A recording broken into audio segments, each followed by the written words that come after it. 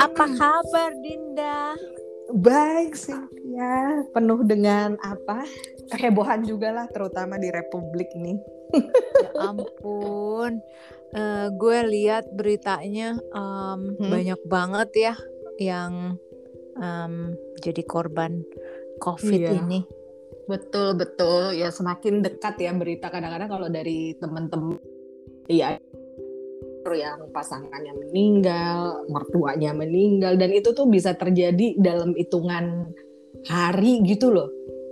Oh ya? Dan kita bisa menyaksikan, iya, udah, aduh gimana ya. Dan sekarang makin kesini ambulans itu tuh udah jadi kayak pemandangan yang biasa banget gitu. 2 ambulans, dan kita tuh bisa nebak lah kemana. Karena kayaknya aturan sekarang tuh untuk penyakit yang di luar COVID kayaknya susah nih rumah sakit untuk nampung. Jadi emang diutamakan untuk yang COVID itu. Tapi tunggu bentar. Oke, kita udah langsung masuk ke topik utama. Ini kalau nggak pakai skrip begini nih ya. Iya emang nggak apa-apa lah ya, nggak pakai skrip. Iya ya, nggak apa-apa. Soalnya yang paling heboh kayaknya berita tentang COVID sih ya akhir-akhir ini. Maklum kita udah lama nggak catch up. Iya benar, jadi banyak banget yang masih ya terkini, yang masih and real danger yang COVID. Iya ya ampun. Gue temen-temen gue yang di Indonesia sama saudara-saudara gue juga gitu di WhatsApp grup gitu. Setiap akhir-akhir ini sih langsung pada kasih kayak pengumuman minta tolong gitu bantuan plasma donor. Iya. Untuk yang penyintas COVID ya, yang misalnya, jadi mintanya dari penyintas COVID. Iya, semakin sering gitu kesini gue pikir ya ampun ini makin berbahaya ya. Iya. Tingkat korban COVID ini.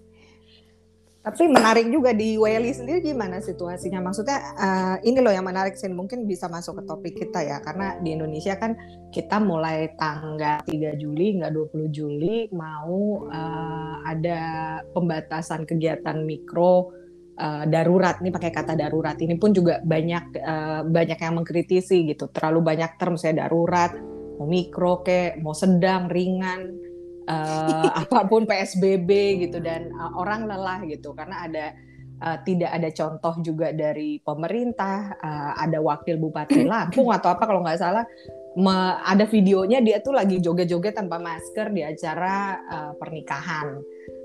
Lalu mungkin kebijakan yang pesannya juga nggak cukup clear ya. Misalnya kemarin itu yang kerasa sih adalah boleh mudik atau misalnya nggak boleh mudik, intinya pesennya tuh nggak clear gitu. Tapi tempat hiburan dibuka, sehingga makanya Ancol tuh kan sempat membludak tuh pas Lebaran kemarin, dan akhirnya saling tuding, akhirnya berbau-bau politis, and it doesn't solve the problem at all. Yang gue lihat juga kayaknya tiap individu juga belum punya kesadaran yang cukup. Sekitar daerah gue aja lah, di dekat rumah tuh juga yang jualan tahu bulat nggak pakai masker, ibu-ibu jagain warung nggak pakai masker, tetangga buang sampah nggak pakai masker. Dan gue tidak akan berpikir bahwa negara bisa menyediakan aparat di setiap RT ya sih, nggak mungkin. Kita perbatasan aja susah jaganya, gimana di negeri sendiri gitu loh. Kalau di sana gimana? Kalau di sini kita di New Zealand termasuk beruntung sih ya. Karena berbagai faktor sebenarnya. Jadi pertama kita diuntungkan karena letaknya yang jauh dari mana-mana kan. Jadi bukan kayak Singapura yang jadi tempat transit untuk orang-orang yang mau traveling gitu. Ya. Jadi itu pertama keuntungan dari letak geografis. Yang kedua keuntungannya karena pemerintahnya itu sangat cepat menanggapi kasus COVID ini dari awal gitu, dari pertama kedengeran oh ya begini ada masalah di China, itu semua visitors dari China itu di stop gitu, nggak boleh masuk border.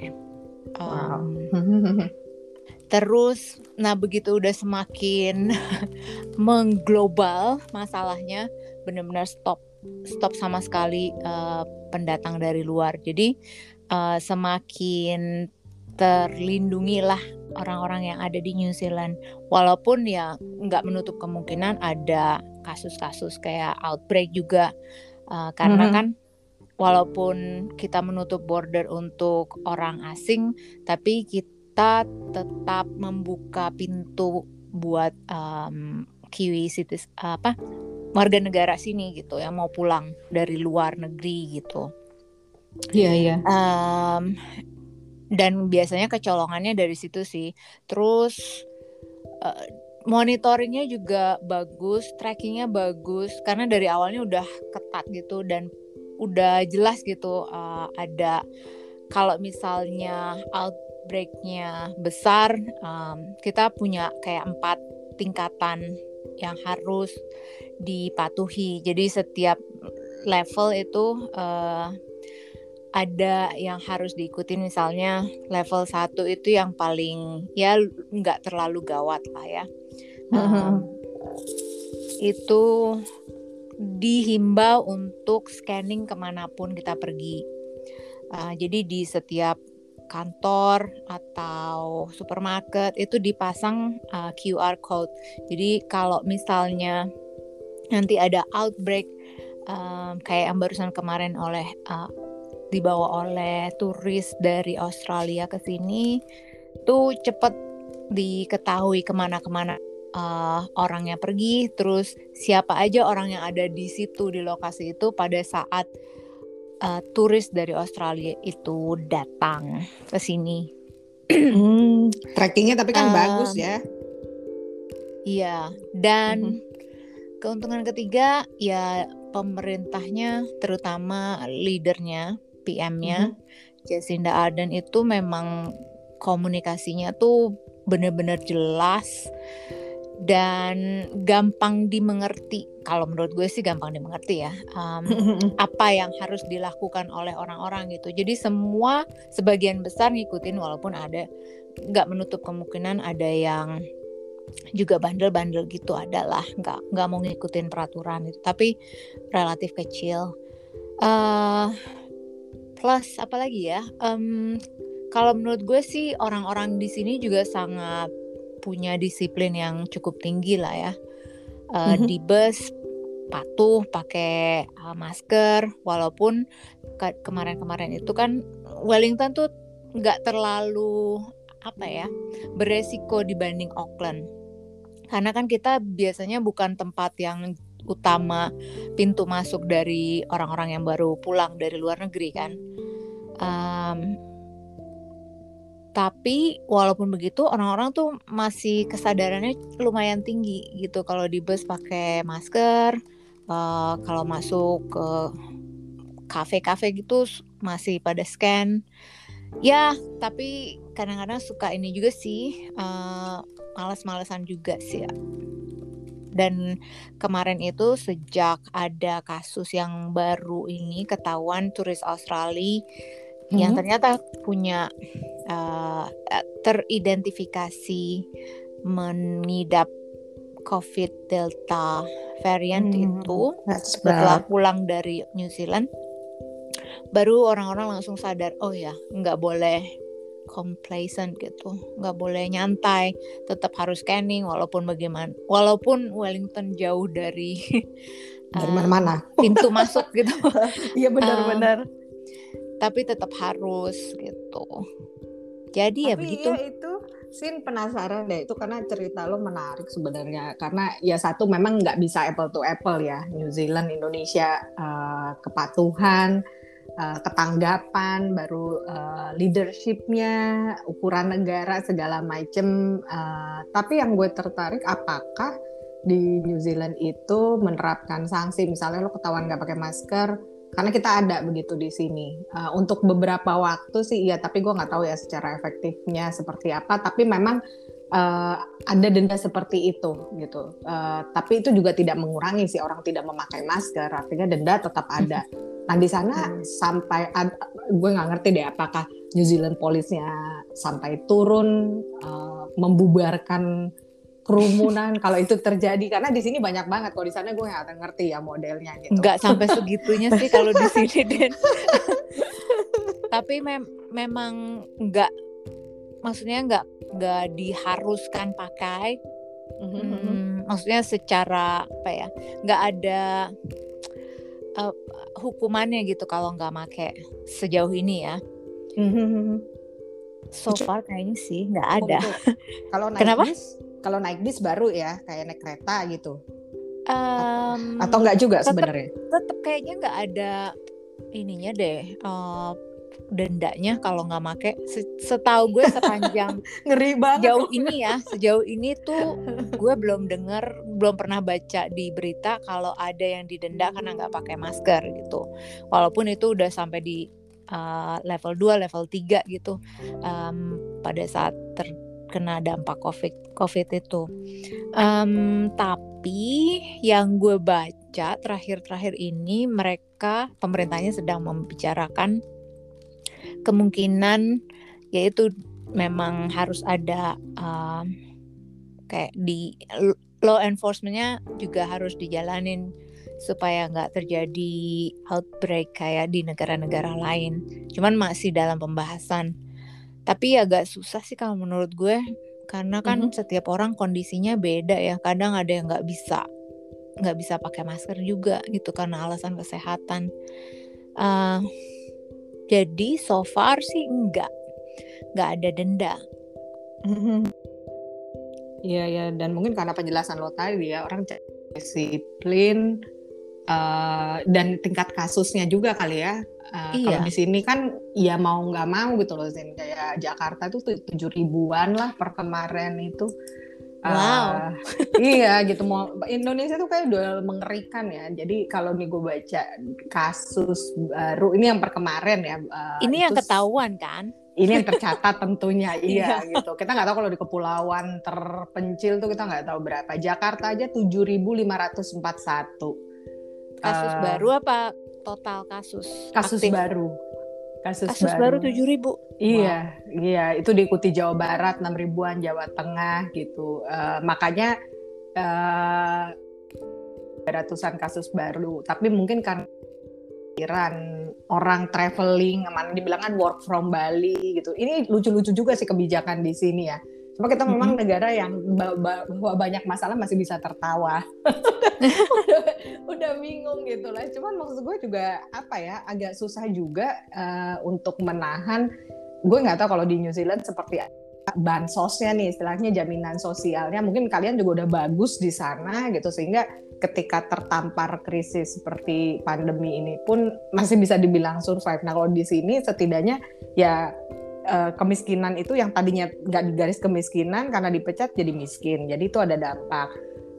Kita juga punya bansos, ada bantuan tunai juga, ada program-program lain. Tapi ya harus diakui kementerian sebelum Bu Risma ini korupsi bansos in kind. Bayangin aja gitu ya.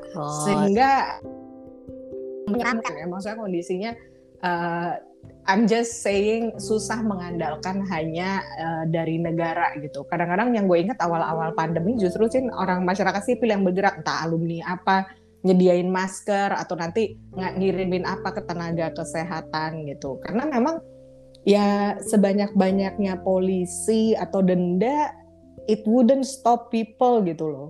Dan ya nggak ngerti juga kalau misalnya teman-teman juga bilang, misalnya ada beberapa teman bilang ya leadernya harus, kan ada pemerintah pusat, ada pemerintah daerah.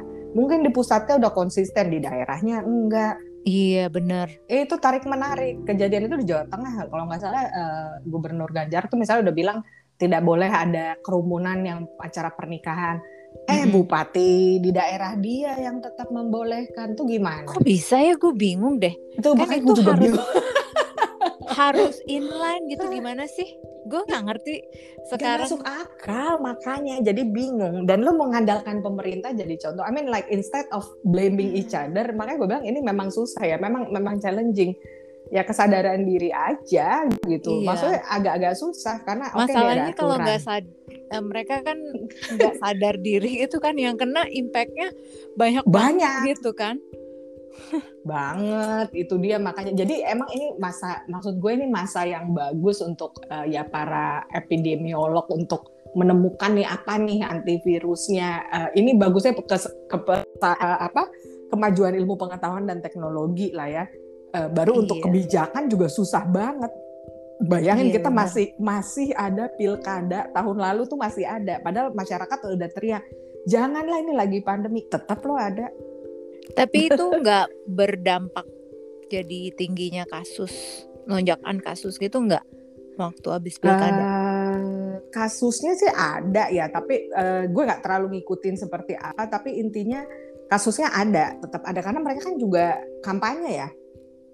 Maksudnya tetap dan kampanye di sini kan masa gini, kampanye digital tuh ada aturannya juga gitu. Mungkin ini taktikal banget ya, tapi artinya sebenarnya kalau dari masyarakat sipil sudah berusaha melakukan checks and balances gitu loh, kayak tapi kan kita kita harus menyadari ada proses politik di situ yang orang juga kita nggak mau nih pejabat berganti terlalu lama, ada kepentingan politik juga di situ gitu, sehingga akhirnya ya nggak didengerin juga gitu loh Sin. Dan ya mungkin uang beredar juga, makanya tulisan teman-teman gue di sini ada juga yang membahas soal bansos itu dikorupsi di masa pilkada, terutama oleh petahana gitu, orang yang masih incumbent-nya lah. Dan ya itu kan kepentingan semua sih gitu. Ya mungkin orang itu kena corona apa enggak ya, yang penting misalnya bisa korupsi bansos, dan itu terjadi. Dan maksud gue ya semua kan akan diarahkan ke situ. Tapi whether ini akan menghentikan penyebaran, nah that's another thing ya gitu. Karena tenaga kesehatannya juga udah melonjak banget, terutama sih setelah Lebaran ya. Bukan menyalahkan orang yang mudik-mudik juga, karena kebijakannya juga nggak jelas sih. Kenapa sih nggak langsung yang benar-benar strict gitu, tapi ya udah akhirnya benar-benar dampaknya tuh kelihatan gitu, daripada yang setengah-setengah hati tapi akhirnya malah berkepanjangan. Tapi sebenarnya susah juga sih ya dipikir-pikir. Apa tuh bunyi? Matiin AC dingin. Gue di sini nggak pakai AC, udah dingin Den. Sombong. Jadi teman-teman, ini tuh dia dari Wellington, New Zealand, Selandia Baru. Gue di Jakarta, Indonesia. Gue lagi berada di dalam selimut, tau nggak sih? Oh my god, I hate winter. Itu udah spring nggak? Masih winter ya? Belum, masih winter. Tapi sebenarnya kalau winter sih di sini lebih enak lah ya. Well, tahun ini maksudnya. Soalnya belum berangin banget. Walaupun kemarin itu sempat ada sedikit snow, ada salju sedikit. Tapi sepanjang di dalam rumah sih it's okay gitu. Iya. Lanjut. Kembali ke topik tadi, gue ngomong apa ya? Oh ya, maksud gue susahnya walaupun dikasih kebijakan yang benar-benar strict gitu, taruh kayak apa namanya? Gue lupa. Yang kalau nggak, orang benar-benar nggak boleh keluar kayak dalam keadaan darurat gitu, apa? Siaga 1, whatever. Ya, kayak gitu dah, iya, kayak kata-katanya siaga 1. Tetap pasti akan ada yang membelot gitu dari perintah-perintah seperti itu. Susah, tergantung orangnya, Din. Iya, mungkin itu di Jawa dia. itu udah terlalu banyak penduduknya kayaknya. Udah banyak banget makanya. Dan gak kebayang sih, maksudnya gue juga sekarang looking back ya, udah setahun lebih COVID. Iya, kita mungkin beberapa di antara kita tinggal di tempat yang ada kamar, ada ruang tamu, ruang makan, bisa bekerja di rumah. Bayangin sama orang-orang yang mungkin harus kontrak boro-boro ruang tamu, udah kayak common room gitu, dan nggak selalu punya gadget yang bisa dipakai, sementara anaknya harus sekolah dari rumah misalnya, ibunya juga mungkin kerja dari rumah. dan tingkat frustrationnya, ada yang ngajarin anak lah, mungkin orang tua juga pusing. Itu makanya secara psikologi kayak mental health tuh alarmnya tinggi banget sekarang ini terutama.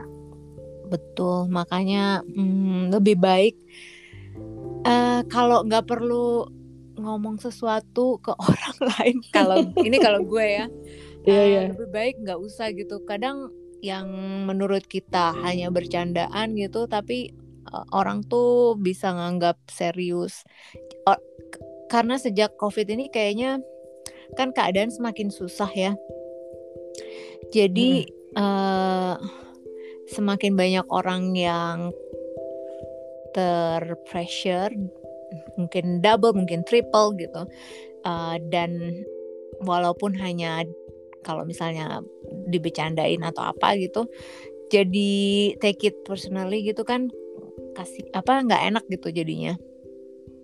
Betul. Jadi gue kembali semakin introvertnya semakin makin gitu.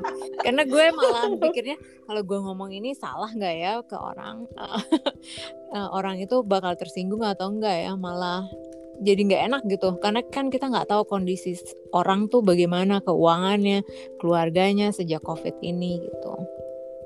Iya, dan kayaknya apalagi gini ya, posisinya taruhlah tadi lo bilang ada di WhatsApp grup, bisa jadi ketika mungkin lo cuma cerita apa yang lo alami di Wellington, orang lain ya iyalah lo di negara maju gitu, maksudnya lo enak gitu.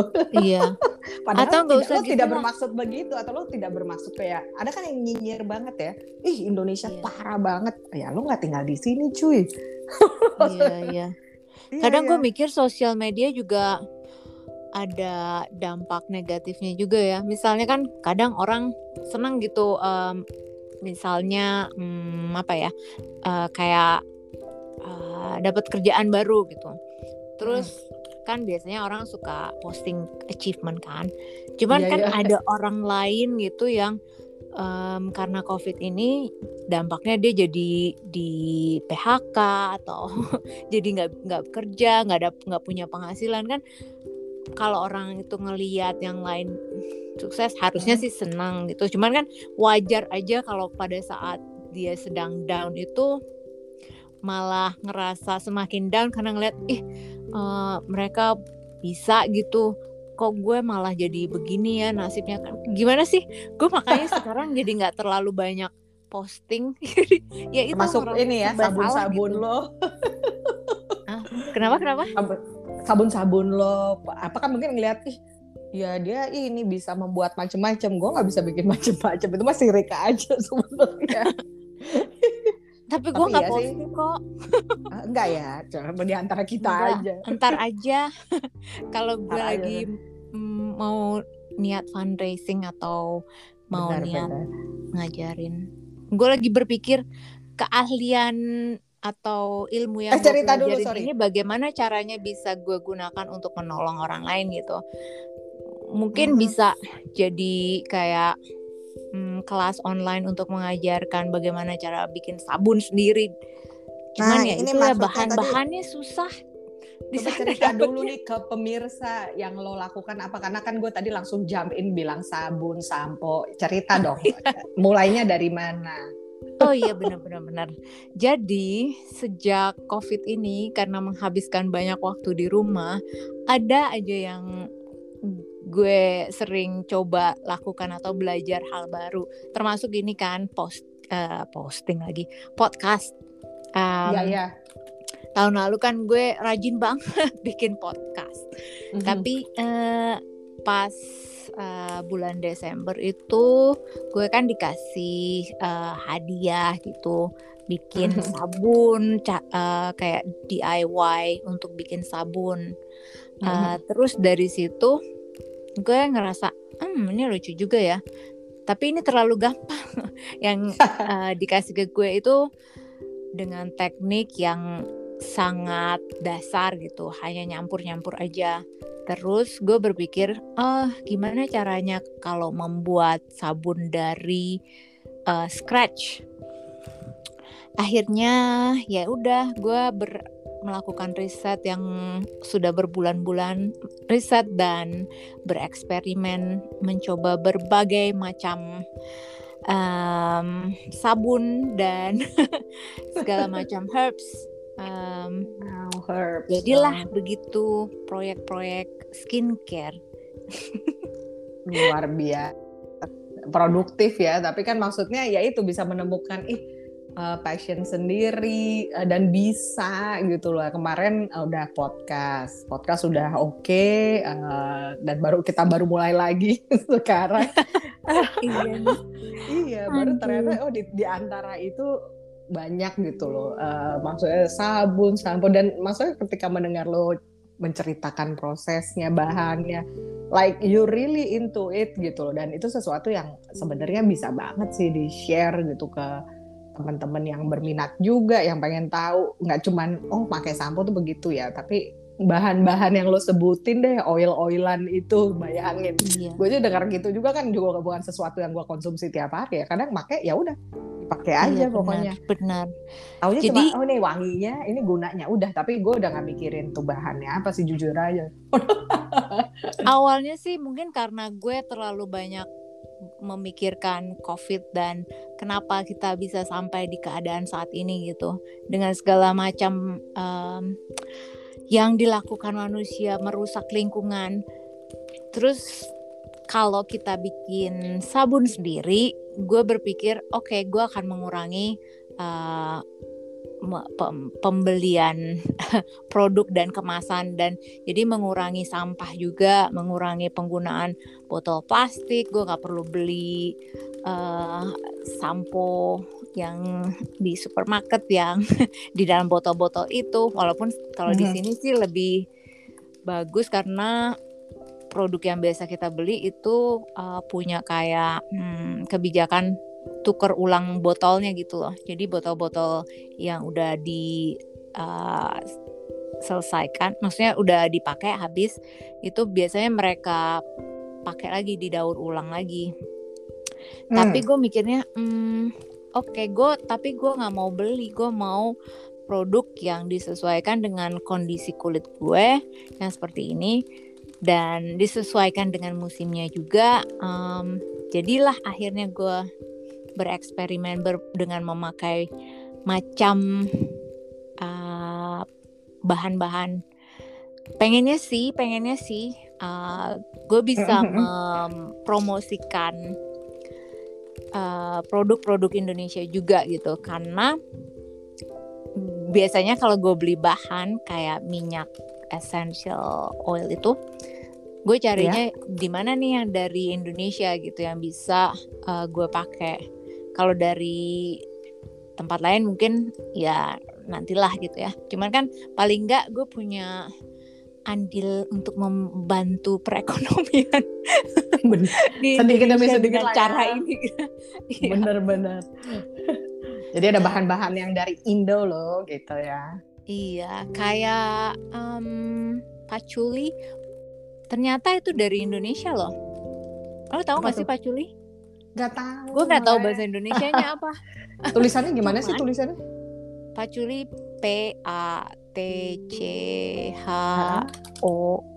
Patchouli. Coba nih ada cuman gambarnya. Mungkin nih. Kalau lo di Bali, lo pasti tahu nih. Jadi begitu gue beli gitu kan, minyak patchouli ini, gue pertama nggak tahu kan baunya seperti apa sih. Pas nilam, bahasa Indonesianya nilam. Gue juga nggak tahu minyak nilam kayak apa. Ternyata itu banyak dipakai di Bali karena begitu gue buka minyak jadi kecium kayak di Bali. Jadi kayak aromatiknya tuh enak banget ya. Apa itu aroma patchouli? Ini gue jadi buka di Google. Adalah hasil ekstraksi distilasi patchouli. Iya. Banyak digunakan dalam berbagai produk wewangian, sabun, incense, and essential oil blend. Gitu. Tapi ya jadi tahu sih tampak. Gue kalau ngebahas ini nanti bisa satu seri podcast bahas berbagai minyak essential oil. Cuman kan seru aja gitu mencoba memadukan berbagai macam bau gitu. Ternyata itu nggak semudah yang gue pikirkan. Jadi beberapa minggu yang lalu gue mencoba bikin body butter atau body lotion. Karena gue belum belajar bagaimana cara mixing essential oil biar baunya stay gitu. Gue main campurin, kok ini baunya jadi ngawur ya. Terus at the end malah gak ada baunya gitu. Waduh. Ternyata tidak gampang dan perlu ukuran yang pas. Jadi kayak belajar chemistry, kimia. Jadi kayak percobaan gitu ya. Bener, kalau kebanyakan bisa bikin iritasi kulit, kalau kurang jadi nggak kecium, percuma gitu. Tapi gue menemukan satu favorit yang bau yang favorit dari essential oil yang gue campur kemarin untuk shampoo bar gue. Ternyata gue masih harus menunggu 3 minggu lagi untuk mencoba. Bau rosemary and lemon itu ternyata enak banget loh. Oh ya? Iya. Seger sayang tuh. lo jauh sih. Hah? Ini sebenarnya podcast kita. Ini podcast apa sih? Serius banget ya. Mulai dari COVID sampai akhirnya melupakan COVID. Tapi itu that's how we live with COVID gitu. Dan orang punya coping mekanismenya sendiri. Ya lo menemukan misalnya di tengah kegiatan lo gitu. Dan dari podcast akhirnya juga ke skincare ya. Ke skincare dan itu homemade dan lo tuh tidak berhenti. Tadi ada dampak lingkungan, aspek lingkungan yang lo perhatikan lah. At least itu kontribusi kecil. Baru lo berpikir mungkin dengan Pak Juli ini bisa memperkenalkan Indonesia. I think imagine that dari sesuatu yang hobi dan lo narrating itu sedemikian rupa dan lo memang intuit sehingga lo punya banyak cerita juga soal itu sehingga kita sampai di poin ini. Iya. Sementara, ya ampun. Dan itu relaxing, makanya pengennya itu banget. juga pengen kan banget. Gue pikir gue harusnya tidak stop dengan hanya eksperimen coba-coba di situ aja gitu loh, Din. Maksud gue gue harus bisa jadi menjadikan hobi ini sebagai sesuatu yang berguna. Gue nggak tahu sih gue mau niat jualan atau enggak, karena gue bukan menuju ke situ ya pikirannya. Gue malah berpikir gimana caranya gue bisa nolong orang, terutama di saat pandemi gini ya. Kan hygiene itu penting gitu. Cuman gue membutuhkan orang lain untuk kayak misalnya kalau gue mau ngajarin orang gimana cara bikin sabun yang paling gampang. Hanya dengan menggunakan 3 bahan, gue tetap perlu orang lain untuk ngevideoin karena nggak bisa dilakukan sendiri itu. Tapi yang dulu lo sempat bikin kan kayak ya maksud gue yang kayak singkat yang lo sempat kirim ke iMessage gitu yang lo nunjukin kalau ini lo cara buatnya langsung pas dia mulai mengeras segala macem. Iya, cuman itu kan nggak bisa dijadiin kayak satu video untuk misalnya gue kasih ke salah satu NGO, coba deh lo membantu masyarakat di sana gitu, berdayakan kelompok perempuan. Kan di Indonesia punya banyak pohon kelapa gitu, dan minyak kelapanya tuh bisa diolah setelah jadiin virgin coconut oil, bisa juga dijadiin sabun gitu. Tapi dengan model sekarang online nggak mungkin juga ya, maksud gue kayak misalnya kan ya udah misalnya dengan teman-teman di NTT nih di organisasi masyarakat di situ yang misalnya dengan kelompok ekonomi kah, karena maksudnya lo punya jaringan di sana, lo juga orang sana, maksudnya dan sekarang itu dengan apa-apa yang online dan tadi lo bilang bahannya nggak ada bahan luar negeri kan, maksudnya itu bahan yang mereka bisa gunakan yang ada di lokal kan? Atau ada hal yang memang spesifik, well you have to have this skill kah atau apa gitu? Kalau bahannya ada sih. Yang penting sih harus hati-hati sih, karena ada satu bahan yang benar-benar caustic. Caustic tuh apa ya? Bahasa Indonesianya? Pokoknya kayak kalau kena kulit itu akan berbahaya aja kali, kayak terbakar gitu. Dan kalau kena mata bisa bikin buta. Jadi aspek dari ininya health and safety-nya juga harus diperhatikan. Makanya memang harus benar-benar dikasih video yang jelas gitu. Jangan sampai malah terjadi melukai dirinya. Iya. Tapi bisa dipikirin. Tergantung orang-orangnya aja pada mau atau enggak. Hanya gue pikir ada satu bahan yang gue nggak tahu kalau di Indonesia dapetinnya di mana. Susah ya? Apa? Kalau di sini kan kayak Mitre 10 itu gampang nyarinya. Kenapa? Apa itu? Bahannya soda api.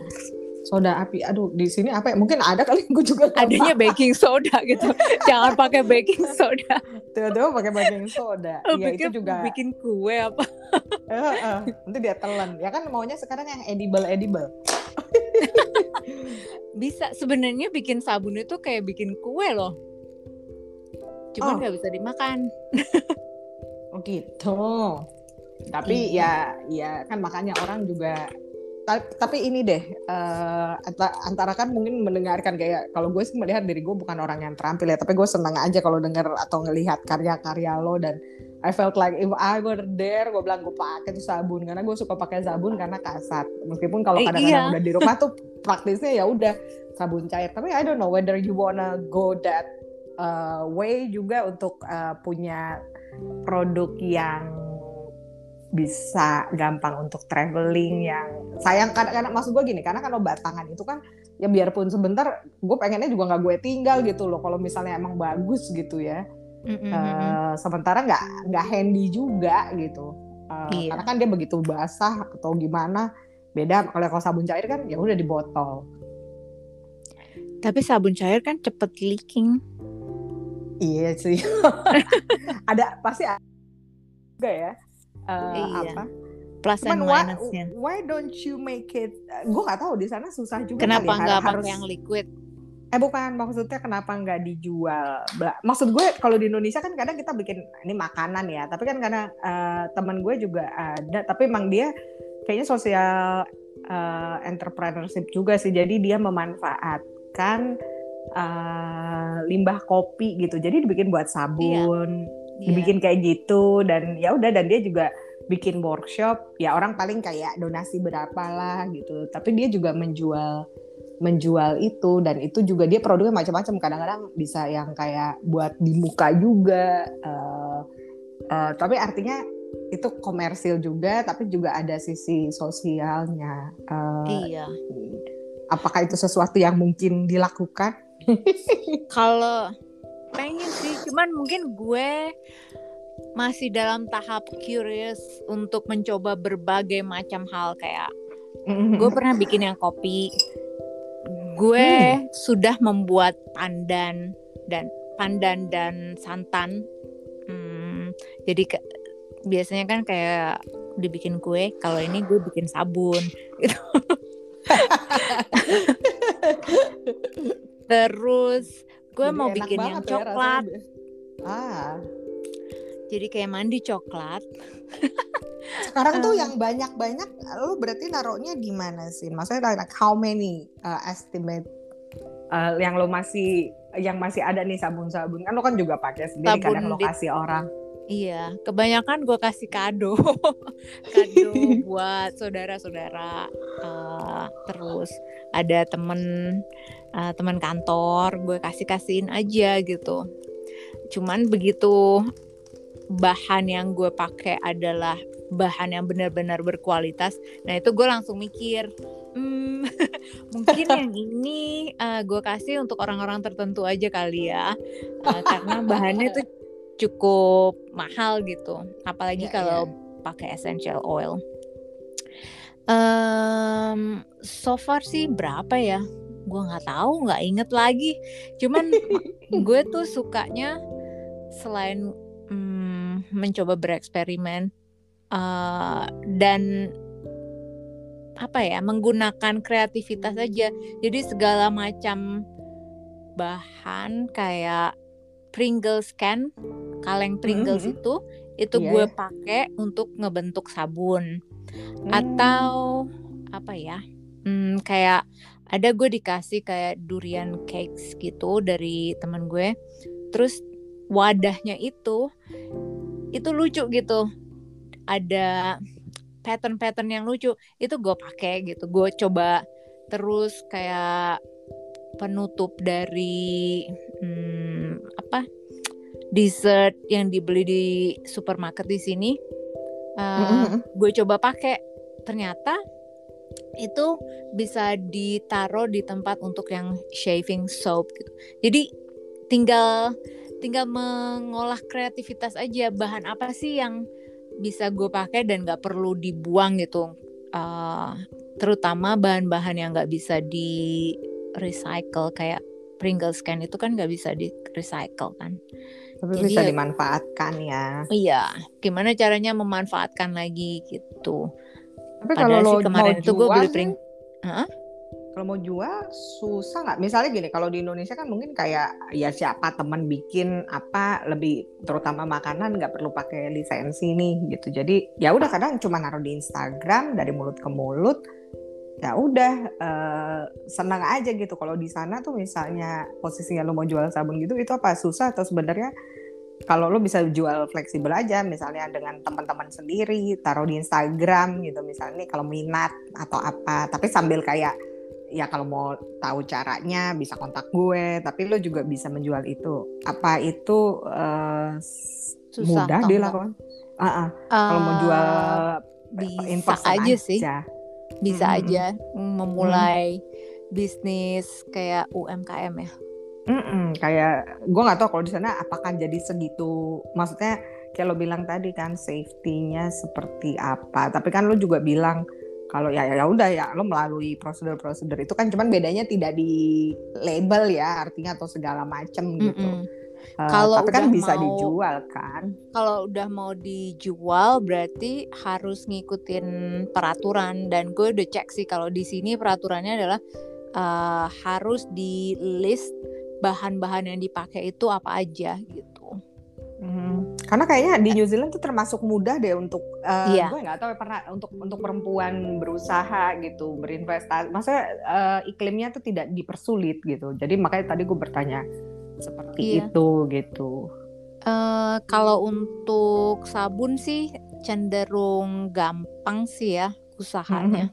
Kalau mau mulai usahanya dibanding di UK atau di Eropa, karena mereka itu lebih strict aturan-aturan yang harus diikuti oleh pengusaha sabun ini itu lebih jauh lebih susah dibanding di New Zealand. Kalau di New Zealand sih sepanjang di daftar aja gitu bahannya apa di label itu, terus bayar pajak obviously sesuai. Ya harusnya sih nggak ada masalah sih, tergantung niatnya aja. Mau dijual apa mau diapain, mau dipakai sendiri atau dikasih mau dijual kado, atau mau buat senang-senangan aja gitu. Iya, itu udah hebat, karya-karyanya yang beragam gitu. Jadi bayangin lo setahun di awal ada podcast, baru di tahun yang ini dengan udahlah jangan sampai bertahun-tahun deh. Ini kan gara-gara pandemi doang nih. Tahu nih, kadang kalau udah bosen jadi gimana ya. Tapi ya itu kita kayak kembali, gue tuh cuma mikir ya ampun kita vaksin ini sementara udah ada varian-varian baru, Delta lah, Kappa lah, Lambda lah, sampai gue bilang gila virus ini ya. Tapi lu udah divaksin, Din? Gue udah, jadi terakhir tuh tanggal 2 Juni kemarin gue vaksin.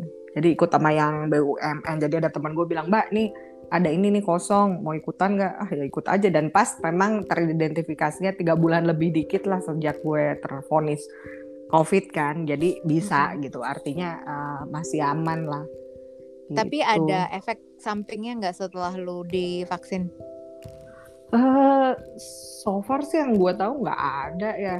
Kalau di temen sih ada juga yang cerita, misalnya kayak jadi panas dingin, dia pakai AstraZeneca. Gue sih Sinovac, tapi kemarin makanya tergantung orangnya juga kan ya. Gimana?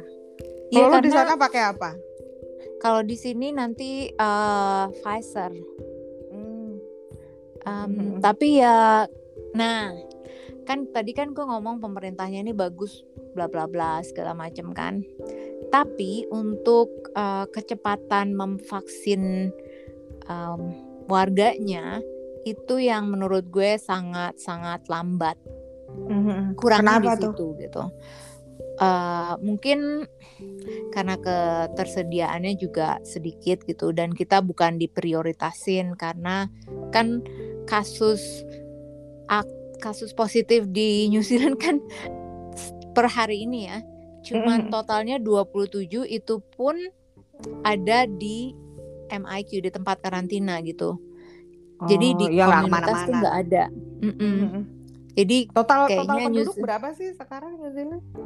5 lah, 5 juta. 5 juta.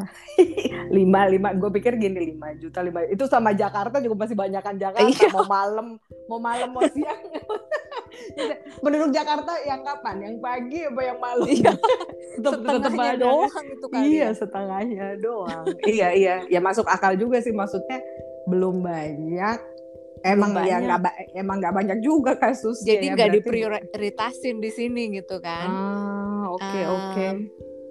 Dan sekarang ini kayaknya gue lupa ini udah tahap yang ketiga apa keempat. Kayaknya baru ketiga itu pun belum semua gitu. Ketiga tuh maksudnya golongan 1 yang high risk, yang kerja di border, pokoknya yang ketemu dengan orang-orang yang baru datang dari luar negeri.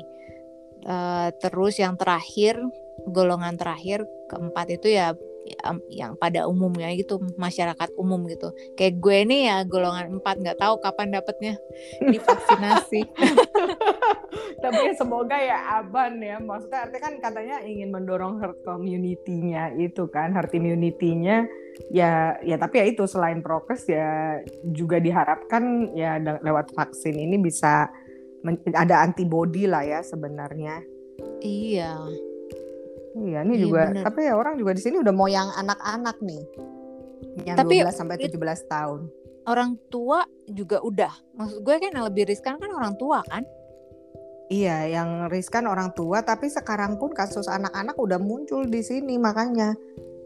Dan sempat ada kebijakan sekolah, sempat ada yang datang anak-anak udah sekolah lagi, dan ada kasus juga di mana gurunya ya ini nggak OTG gitu, orang tanpa gejala, sehingga ya berpengaruh ke anak-anak itu. Nah kalau di Jakarta sih kayaknya sekarang udah balik lagi ke daring gitu semuanya, jadi udah online lagi karena situasinya semakin rentan. Tapi mungkin untuk daerah-daerah lain yang mungkin masih bisa untuk ketemu langsung ya, karena susah juga sih ya ngarepin semuanya online ya rasanya. Iya, kondisinya itu kan beda-beda. Udah berapa bulan, udah setahunan berarti ya? Udah setahun lebih dong? Iya, udah setahun lebih. Iya. Udah nggak tahu modelnya gimana itu. Iya. Maksudnya gue lihat ponakan gue bilang gimana bentuk sekolahnya. Generasi COVID, lulusannya juga dampaknya COVID. juga besar loh buat mereka. Maksud gue, pertama dari segi sosialisasinya kan. Yang kedua, waduh itu nongkrong di depan komputer sepanjang hari selama berapa hari dalam seminggu sekolah, itu nggak capek ya matanya. Gue aja seharian ini kerja dari rumah aja kayaknya justru lebih capek ya kerja di rumah. Iya, kerasa. Malah kadang-kadang gue pikir, temen gue aja juga cerita kadang-kadang ya taruh yang corporate ya, misalnya waktu belum darurat banget nih kita masih bisa keluar gitu, gue bilang sama temen gue itu udah jam 6 ya, ibaratnya kayak udah harusnya orang udah pulang kantor gitu. Dia bilang, aduh Din, ini penting banget gak ya ketemunya, soalnya gue baru ada meeting lagi jam segini, karena kan orang di-assume ada di rumah. Jadi gue bilang buset, gue bilang, tapi kadang-kadang ya gitu, mungkin enaknya kelebihan to get up early in the morning yang mandi atau gimana. Betul, tapi itu assuming positifnya. iya positifnya kan, gue juga senangnya sih karena aduh nggak ada adegan yang berangkat pagi, mesti melalui jalan yang macet. Tapi ya itu gue pun juga kalau di rumah kerja di kamar ya, cuman artinya capek juga sih, kayak di situ dan tetap aja beda. Kalau di kantor tuh kan like you have your own PC, baru ada memang meja kerja, semua file di situ, dan ya admitted aja, maksudnya kadang-kadang bosen kan di rumah. Jadi kayak aduh, di rumah juga bosen. Aku masalahnya bukan di rumah bosen, tapi kayak gue tuh cenderung malah lupa kalau harus istirahat jam segini gitu. Jangan terus-terusan ngelihat di layar komputer. Nah, kalau don't make yourself available. Nanti lu lupa istirahat. Iya, jadi begitu udah jam 5, duh kok rasanya capek banget ya. Malah lebih capek kerja di rumah daripada kerja di kantor. Melelahkan juga, makanya buat gue sih kadang-kadang kayaknya oh iya udahlah, mesti diatur juga ya kali yin yang kadang-kadang kan kalau di rumah ya udah jam agak sorean dikit sambil berjemur ya, jalan kaki lah sebentar gitu, atau kalau pas pagi seperti apa gitu. Tapi ya itulah mungkin posisi duduknya ya, gue juga nggak ada meja kerja yang kayak gimana atau distraksinya banyak. Kayak gue liat kucing gue lah, gue main lah sama kucing gue, dijajan lah. Iya, tapi memang kita harus ngontrol sih. Kadang-kadang lihat kayak gitu kan, oke, ini udah selesai waktunya gitu, artinya ya udah break time sebisa mungkin gitu, lebih ke situ. Jadi biar kitanya juga mentally juga sehat. Iya, makanya hari ini gue mau istirahat dari melihat layar komputer. Tapi mau nonton ini film. Udah sih. Begitu jam 5 selesai, kayaknya gue capek banget. Udah gue mau istirahat dulu dari kerjaan. Iya nih. Tapi masalahnya kalau kerjaan di rumah gitu bukan berarti kita bisa semena-mena kalau di tempat gue ya. Masalahnya gue suka diteleponin melulu gitu. Tapi memang harus sampai ditelepon apa gimana sih? Maksud gue kan kalau misalnya lo udah plan nih pagi ini, memang yang penting outputnya apa, kecuali memang ada hal yang sifatnya koordinatif ya, yang kayak harus banget ngomong gitu. Karena but kan that's not gue for everything kan? Nggak for everything sih, cuman kadang-kadang bos gue suka ngecek. Bukan ngecek, jadi dia punya ide apa gitu ya, langsung aja dia telepon, terus abis itu 10 menit lagi dia telepon. Oh my god, ini gue pikir kapan itu bisa kerja? Hah? Annoying itu malah. Pokoknya gue kalau di rumah nggak produktif deh. Masalahnya nggak tahu, selain gue capek gitu, jadi capek banget karena kerja dengan satu screen dibanding kalau di kantor ada 3 screen. 3 loh. Orang pasti berpikir ini kerjanya apa sih? Kok bisa sampai 3 screen-nya?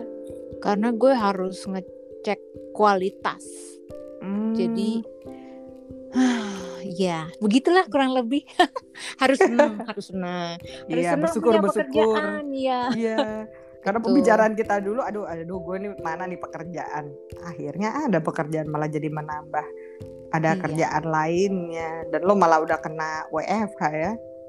Iya, tapi gue suka sih di tempat kerjaan gue ini, orangnya baik-baik banget. Kayak di tempat kerja gue yang dulu nggak baik aja gitu, baik sih. Cuman ini kayaknya gue ngerasa lebih baik.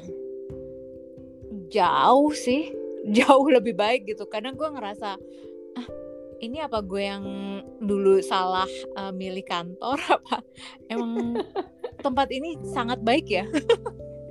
Sampai lo udah bisa ngomong gitu. Tapi ya itu kan lagi-lagi proses ya sampai nemuin, dan ya syukurnya lo nemuin yang kalau lo bilang seperti itu ya oke lah. Paling nggak untuk sesuatu yang bisa dinikmati for the time being Iya gitu. betul. Walaupun tidak sesuai dengan kualifikasi ya. Gak nyambung banget. Bukan main. Bukan main. Untung ada yang bisa dinikmati seenggaknya masih ya orangnya baik deh. Bagusnya sih karena gue kan orangnya suka belajar ya. Jadi ini salah satu hal positif adalah karena ini satu field yang gue benar-benar nggak tahu sebelumnya, jadi gue harus belajar banyak gitu. Begitu, jadi membuat gue tertantang. Biasa. Ini udah mau belajar 1 jam. lagi. Lo harus kembali kerja ya? Kita nggak kerasa loh hampir sejam. Iya, sebenarnya kita ngobrol ngalor ngidul. Ini kan intinya mungkin podcastnya intinya tentang I Love Friday aja. Jadi dia memang ngalor ngidul kemana-mana. Tapi tetap ada highlights-nya. Catching up. Kalau kata orang-orang di sini kan catch up. Kecap ya. Kita kecap bener-bener kecapan beneran apa juga diomongin. Terus jadi malam ini mau ngapain, Din? Ini adalah hari selesai kerja jam berapa sih? Gue sih kalau dihitung misalnya per jam kerja mestinya gue jam 5 lewatan sih udah bisa balik. Biarpun kadang-kadang nanti di jalan lah atau ada urusan apa juga masih. Lu di kantor nih? Gue di kantor masih WFH. Jadi nanti mulai WFH-nya nanti sesuai peraturan. Itu pun juga gue akhirnya amazed. Iya, gue amazed-nya akhirnya dikasih juga akhirnya. Karena begitu nyampe kantor cuci tangan, pulang kantor cuci tangan, gitu Din. Iya, mah disemprot-semprotin. Pokoknya sampai rumah juga di kayak gitu. Jadi 2 minggu yang ke ada depan pusing sendiri kayaknya ya, bukan cuma iya. Makanya jadi gue juga tadi bilang ke teman-teman ya udah pokoknya siapin karena kita 2 minggu ke depan akan kerja dari rumah. Jadi ya tapi kalau memang ada yang harus banget ke kantor karena menurut gue ada beberapa hal yang memang kita harus ke kantor kita kerjain ya udah ke kantor. Tapi sisanya ya kita online aja gitu biar mengurangi mobilitas juga lah sambil melihat aja perkembangan karena ya di luar itu apalagi kita kan cuma bisa berusaha dan katanya berdoa. Betul. Kalau waktu itu siapa yang bilang ya kalau berdoa aja tanpa berusaha berarti lo males. Kalau berusaha aja tanpa berdoa berarti lo sombong gitu. Sombong, iya. Jadi iya kan? Bener. Lo coba berusaha nggak pakai minta doa gitu. Berarti lo orang sombong. Itu kata siapa ya? Gue jadi merasa tertampar loh. Gue kadang-kadang suka ada di bagian kayaknya jarang yang berdoa aja deh, pasti berusaha. Tapi ya itu berdoanya yang kurang. Iya, sama gue juga. Makanya begitu gue dengar ada yang bilang gitu, bener juga sih ya. Iya mungkin gue kurang doa. Jadi kita sombong kalau pelajaran logik. Jadi sombong termasuk golongan yang sombong berarti. Iya makanya gue belajar untuk tidak sombong. Aduh, seneng banget. Ya udah ngobrol. Pesan-pesan apa yang ingin disampaikan untuk mereka yang mendengarkan? Pesannya apa ya? Kalau pesan yang sering kita sampaikan, kalau greeting sekarang yang sering adalah salam sehat ya. Itu sering banget kalau di sini. Bosen Din. Iya itu pesan. Apa ya? Tapi yang nggak bosen. Gue juga bingung sih ya ngomonginnya gimana. Ya jaga kesehatan sih sadar. Maksud gue minimal dengan kalau kita sadar dari diri kita sendiri itu bisa membantu kali dibanding kesadaran yang dipaksakan dari luar. Gitu. Dan mungkin kita harus mulai membiasakan ya diterima kondisinya. Sekarang lo mau ngamuk-ngamuk, mau depresi, ya kita hidup dengan situasi seperti ini. Ya mungkin di masa-masa dulu tuh juga dengan kasus pandemi yang mungkin lebih parah karena teknologi kesehatannya juga belum maju, mungkin lebih parah daripada sekarang lah Sin gitu. Ya kita ngalamin di periode yang berbeda, yang dengan teknologi dan ilmu kesehatan yang lebih baik, ya mungkin kita masih agak lebih tenang ya. Frustration pasti ada lah.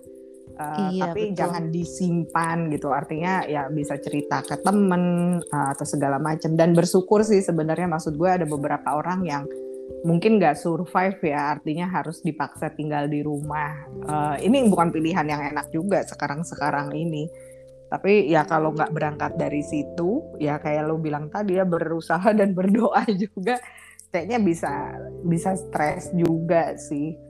Rather than that, ya udah ya kita yang menjaga diri kita juga sendiri gitu, karena dengan begitu ya mungkin kita juga bisa membantu menjaga orang-orang sekitar, karena kita bicaranya kan sesuatu yang menular gitu ya. Yang perlu dikorbankan di saat ini ya udahlah, karena untuk pikiran jangka panjang. Siapa sih nggak merasa nggak nyaman, nggak merasa ya nggak nyaman kalau pakai masker gitu kan, pasti berasa lah. Gue sekarangnya pakai nih 2 lapis nih, medis sama kain. Iya, pokoknya sejak udah mulai berita soal Delta ya emang disarankannya begitu, karena katanya lebih bagus pakai yang medis karena dia lebih bisa menyaring dan di double gitu, karena ini cepet banget menular. Ya the least yang bisa dilakukan selain jaga kebersihan ya mungkin blessing in disguise-nya ya pandemi ini menyuruh kita hidup lebih bersih. Iya. Bener-bener disuruh bersih gitu loh Sin. Betul. Hidup lebih bersih, hidup lebih disiplin, lebih introvert Sin. Nah itu gue. Hidup lebih bersih. Mau nggak mau dipaksa. Iya. Tapi gue nggak merasa terpaksa sih. Because that's you. Orang-orang yang di sekitar gue yang ngerasa, lo kok nggak pernah bergaul sih? Aduh, gimana ya? Kayaknya nggak ada bedanya, biasa aja. I'm okay. Iya, I'm okay gitu. Merekanya yang nggak okay ngeliat gue. Gue yang sombong. Kalau dari lo apa? Kalau pesan dari gue nggak panjang-panjang sih. Yaitu lebih hidup lebih bersih, lebih disiplin. Dan gue tahu saat-saat ini bukan saat yang gampang dilalui gitu. Tapi kalau misalnya ada yang lagi merasa down karena apapun itu, entah kehilangan kerjaan, kehilangan orang yang dikasihi dan dicintai, entah karena COVID atau karena apapun gitu, yang perlu diingat adalah ini cuman sementara gitu, dan kita pasti bisa ngelewatin ini. Dan di saatnya nanti pasti akan indah gitu. Semua akan indah pada waktunya. Gila, amin. Gue ini banget ya. Gila, bijak banget ya. Kayaknya pesannya buat gue nih. Enggak, buat semua gitu. Gue sampai ngerasa ini juga. Karena gue berpikir banyak banget orang yang susah saat ini gitu.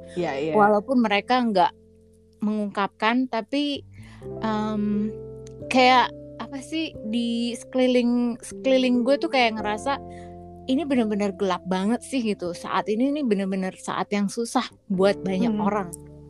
Iya. Jadi kalau misalnya lo punya teman, saudara yang lo bisa reach out, have a chat kayak kita sekarang nih, talk to each other ya guys. Walaupun ngobrolnya ngalor ngidul, paling enggak itu bisa memberikan sedikit kebahagiaan gitu. Apapun itu, hang in there, semua pasti bisa dilalui, ya nggak? Iya. Gitu.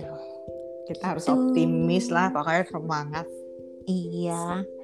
Dan terima kasih Dinda ya sudah meluangkan waktunya untuk ngobrol ngalor ngidul. Thank you, it's a very great intermezzo, dan ya ini good reflection sih. Senang juga kan, udah lama juga nih kita nggak podcast, dan kalau ini bisa bermanfaat juga buat teman-teman yang mendengarkan, itu kita juga ikut senang. Iya, benar-benar. Lain kali kita banyakin orangnya siapa lagi gitu. Iya, soalnya nih jamnya kalau jamnya yang pada bisa nih, karena orang juga jam kerja ya. Benar. Kayak Mbak Ani, si Mbak Ani ntar gue coba deh Iya, coba aja. Iya, Dia dia juga suka pasti seru. kalau ngajar kelar kan biasa mungkin ya jam sore gitu juga harusnya udah kelar ya. Mungkin jam Iya, 3-an. Heeh. Mbak Ani, Fenty, Endah, Mbak Ani Mm-mm. Gregory. Boleh nyebut nama nggak sih? Nggak apa-apa. Ajak Iya. tuh Teh Lia juga yang dia juga kayaknya Obat. lagi Tapi apa obat apa herbal kah atau iya apa gue nggak tahu benar-benar. deh. Baru lagi senang bikin YouTube juga konten itu kan berarti like people deal with Iya, the pandemic in different ways gitu yang mungkin iya seru-seru benar. juga. Iya. Pengalaman-pengalaman dalam menghadapi pandemi. Mm-mm. Ya kan seru-seru. Oke, sip. Nanti coba gue Catat. kontak-kontak mereka. Eh, Oke Dinda, terima thank you kasih ya Cynthia. untuk waktunya.